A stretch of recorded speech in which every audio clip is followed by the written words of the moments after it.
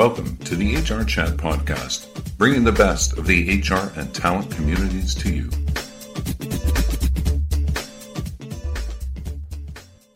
It's been a heck of a year for everyone. Soon, however, organizations will begin their rise out of the challenging and often contentious times that we face today. My guest this time is Mark S. Babbitt, culture architect, career coach, blogger, speaker, and author. Mark is also president at WorkIQ and CEO at U-Turn. There's a revolution happening, says Mark. Business today doesn't function like it did just a few short years ago. As leaders, our customers and our employees now expect more from us. My job, he adds, is to help organizations, leaders and employees see the tsunami of change for what it is, an opportunity to lead, work, think, and compete differently. Mark has been included in Inc. magazine's list of top 100 leadership speakers and was mentioned among the top 50 leadership innovators. His work is often featured in Entrepreneur, Forbes, Inc. and HBR.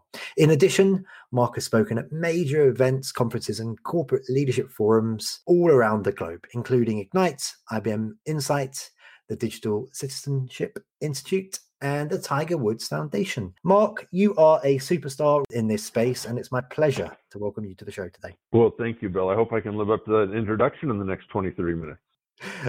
But beyond my reintroduction there, Mark, why don't you just start by, for those people who perhaps haven't heard of you, if there are any, why don't you start just by telling them a little bit about yourself and what you get up to? Well, so I am a startup guy by trade, Bill, and I was fortunate enough to enter the startup world right when online advertising, online job boards entered the market and disrupted that segment of our hiring process.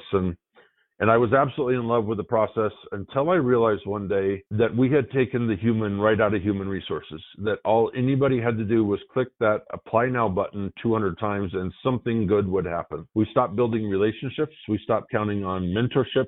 Internships and apprenticeships were no longer necessary. Just click the apply now button. And since I set out to change that. I launched U-Turn, which helps young professionals, college students, recent graduates ascend into the workforce, and as a result of that, realized that unfortunately most of our workforces, they kind of suck, and frankly the leadership running those workforces sucks, and so I set out on a parallel track to try and fix that from the top down. This podcast episode is sponsored by Virgin Pulse, the #1 global employee well-being solution provider, supporting 7.5 million members in 20 languages across 190 countries. Virgin Pulse offers solutions that deliver on their home base for health vision of simplifying and unifying other point products into a better together ecosystem and transform the mental, physical, financial, social, community, and emotional health of organizations and their people. You can learn more at virginpulse.com. Okay, so let's get into it then. Let's talk about creating an exceptional experience of work. How do you enable leaders and organizations to understand and improve their current level of, I think maybe you've coined this term, I'm not quite sure, workplace intelligence, or WQ? Perhaps you can start by defining the concept of workplace intelligence and how that differs, for example, from employing EQ in the workplace. I'm happy to, Bill. So EQ is our ability to empathize, to see any confrontations, to see any chance of collaboration from another person's perspective.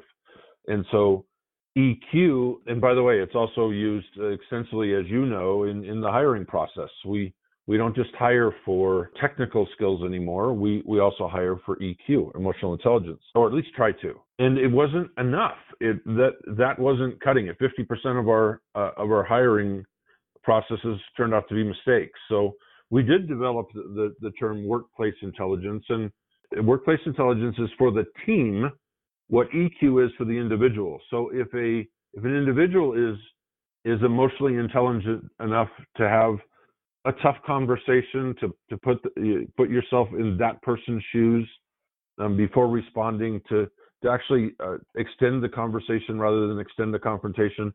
All of that applies to an individual as far as EQ goes. Well, WQ, workplace intelligence, is all of that for the team. How does the team respond to challenges? How does the team prepare to meet its next set of goals? And so workplace intelligence is kind of a fun way for leaders to look at, great, I know we have a bunch of good people, but do we have any good teams? And that's what we look at. Okay, thank you very much.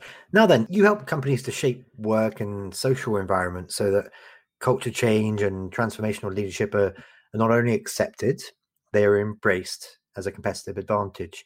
Can you tell me more about this process? Absolutely. And this gets us right back, this puts the human right back into human resources, Bill. We encourage leadership teams and companies to value respect as much as they value results. And so we help them define a set of values. Respect is almost one of those values that they will measure, monitor, and coach just as strongly as they monitor performance metrics and results. And if we create a respectful place to work, if we create an inspiring place to work, then results happen naturally. People feel good about going to work.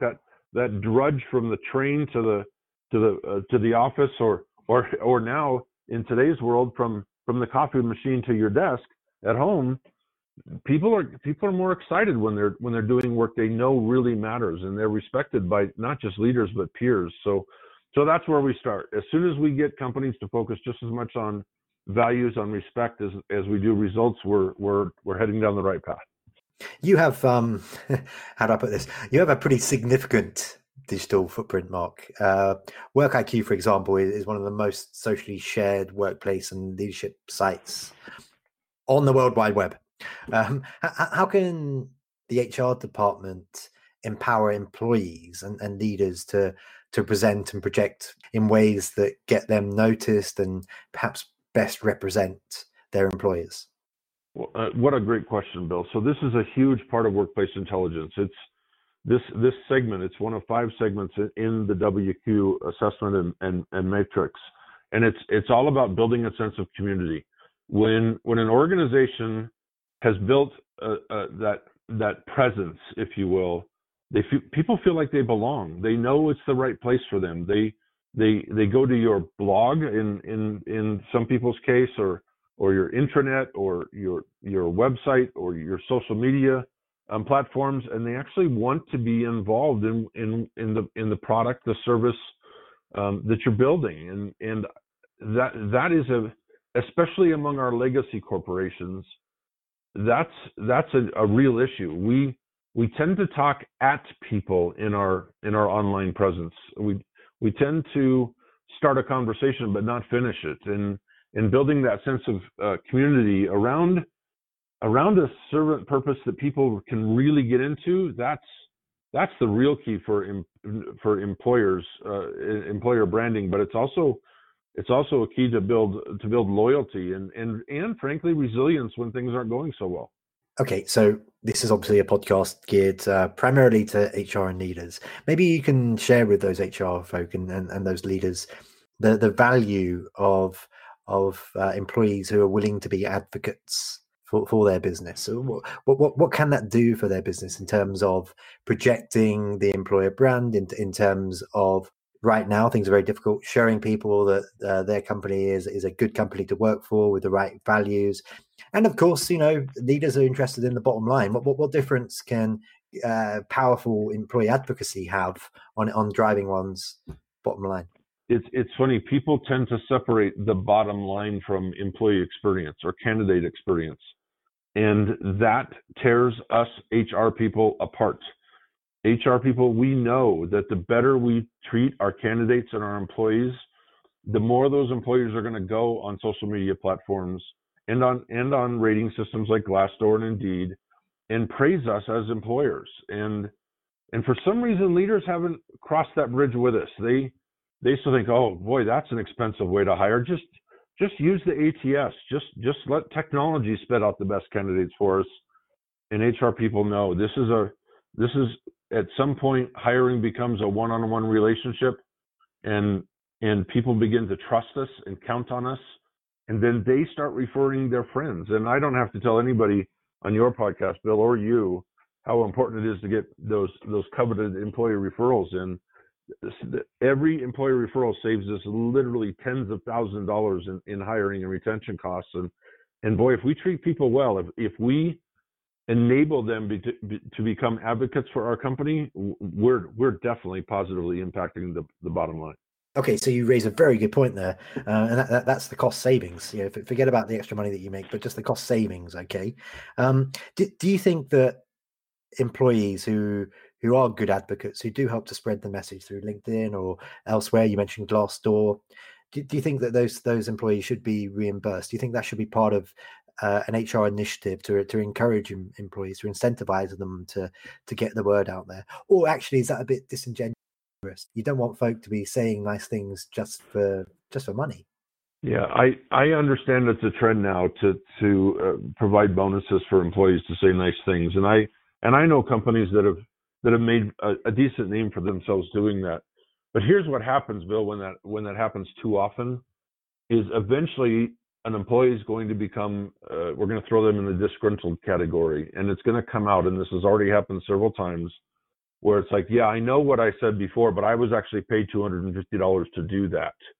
And now we're harming our employer brand in a way that it's going to be really hard to bounce back from that. So and our clients have actually approached us about that. Well, could we incentivize our employees to engage that way online? And our answer is always, frankly, absolutely not. If we're treating our employees well, history shows, precedent shows that we don't need to pay them to say something nice. You make them feel good about their work, and they're going to say something good about where they work. I agree with you completely. Recognize your employees, incentivize your employees, but not for the sake of, frankly, tacky marketing exercises. There are better ways to do it, right? Well, you use the best word possible. You use the word disingenuous, and that's exactly what that is. We want to incentivize them. We want to enable them. We don't want to bribe them. Now then, we're in what a chap I was speaking to yesterday, he referred to as 2020 2.0. And this is a term that I was like, wow, you're right. It is. That's what it feels like right now. It's a dark, dark winter. Things are really tough. As we continue to work through in a remote fashion for some time, we don't know when we'll all be able to get back to the office. What are some of the challenges that companies are facing when trying to manage a dispersed workforce on an ongoing basis? Originally, we'd hoped it'd all be over in 6 months, but now the reality is we're all facing a much longer period. How can we maintain a focus on company culture, Mark, and ensure that performance and productivity levels don't drop when employees are disparate? Here's what we're seeing with contacts and clients all over the globe. We're already seeing in Japan and in Australia, for instance, companies that say, oh, thank goodness, the pandemic is over. It's safe to get back to work. And they look at their employees and they say, you know, all that freedom we gave you to work from home and to take care of your kids and your elderly parents and your fur babies. I know you've enjoyed that freedom, but we're taking all of it back right now. Get back in the office. And that, as you can imagine, is not working well at all. It took us a while to get into this point. You said 6 months. It seems like 6 years at this point, right? We went from talking to about our last normal or our just normal to the next normal to the now normal. I mean, we don't even know where we are anymore. And frankly, Bill, a lot of people put a lot of stock in, well, the calendar is going to turn to 2021 and things are going to get better, and it just hasn't. I mean, I love the term 2020 2.0. I've also referred to it as December 49th, 2020, and that's where we are. And so we encourage every employer out there. It took us a long time to get where we are to this. Let's call it the now normal. Let's think proactively about what our next normal is going to look like.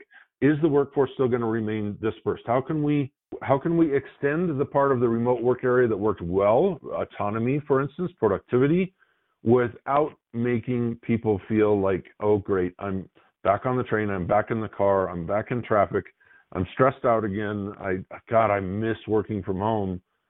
That's not going to create a great work culture moving forward. So we got to take the best of what we've had for the last 6 to 9 months, and we have to incorporate it into whatever the next 6 to 9 months is going to look like, and perhaps the next decade.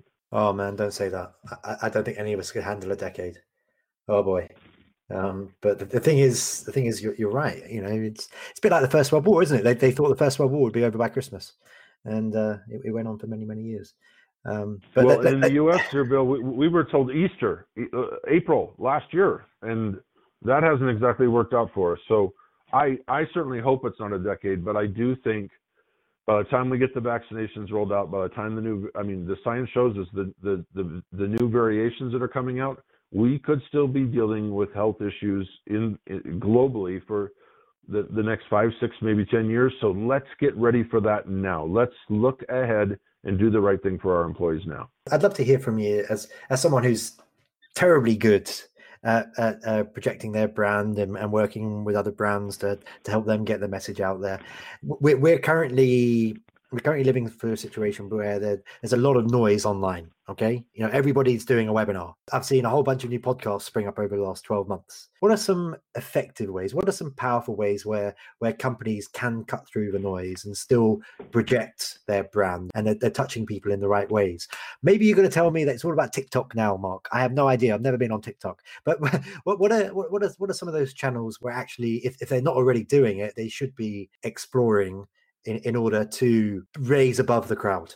Bill, here's the key. And it doesn't matter if it's TikTok, Facebook, Snapchat, it doesn't matter. It's become a pandemic in and of itself to self-promote, to blatantly throw your personal branding out there. Almost like it was 2010, 2012, when people discovered Twitter and Facebook could be personal branding devices, and everybody labeled themselves a guru and an expert and a sensei and a podcaster and guess what? We don't get to call ourselves that. And the reality is, over the last 10 years or so, we've learned, and it's been accelerated in the pandemic. As you said, there's new podcasts everywhere. There's new experts everywhere. You have to stop talking about yourself. If you're a brand, you have to stop talking about your brand. You have to do work in such a fashion that people want to talk about you for you. What we say about ourselves or about our company, that's marketing, that's branding, that's self-promotion, sometimes blatant self-promotion. What others say about us on Indeed, on Glassdoor, on Yelp, on TripAdvisor, what everybody else says about us, that's our real brand. That's what we're really about. And no, not everything that's said online is positive. But we can even turn that around. We can take a negative review, say on TripAdvisor if we're in the hospitality world, or Glassdoor if we're in the HR world, and say, John, I am so sorry to hear that you had a bad experience. We're here to fix this. We're going to make this right. Please email us at blah, blah, blah. And yes, the world reads the negative review, but then they see that empathetic, high EQ, high WQ response behind that. And that negative review is completely negated. It doesn't exist anymore because people say, well, look, everybody makes mistakes. Everybody has a bad day.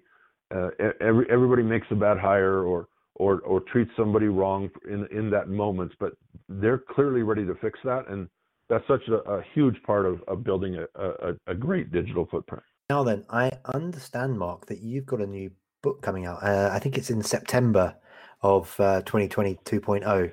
If we continue to use that term.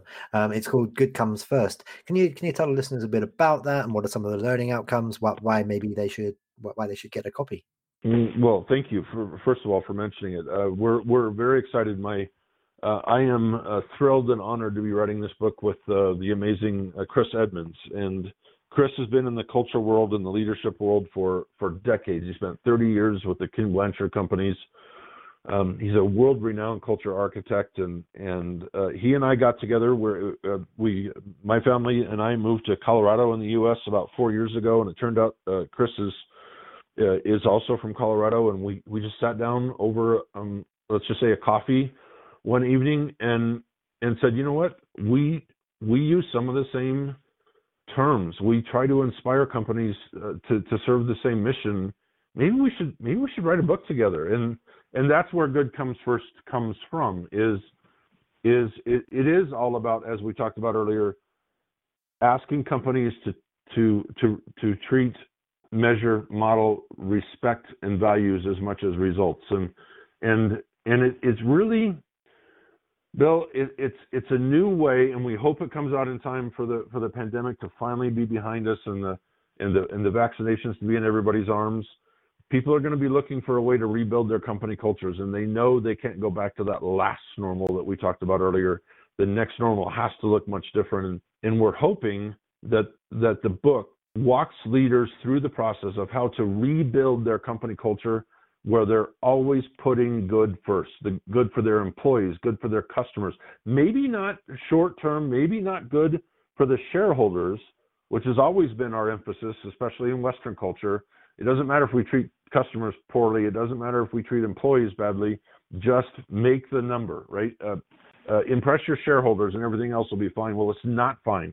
And we learned that during this pandemic. We have to treat people well, and that's what Good Comes First is all about. Do you think there's been a mindset shift, Mark, as a result of what we've all gone through over the last year? Do you think that, A, we do treat each other in a more kind fashion, and B, are you hopeful that will continue once we are through this? Bill, that's my favorite question that you've asked, and here's why. I'm fully aware that the world is a divided place right now. I know that there's right and there's left, and one only has to look at what's been happening in the United States lately to see just how far apart we are as a society, and yet that pandemic in many ways has brought us close together. It's offered us a moment to reflect.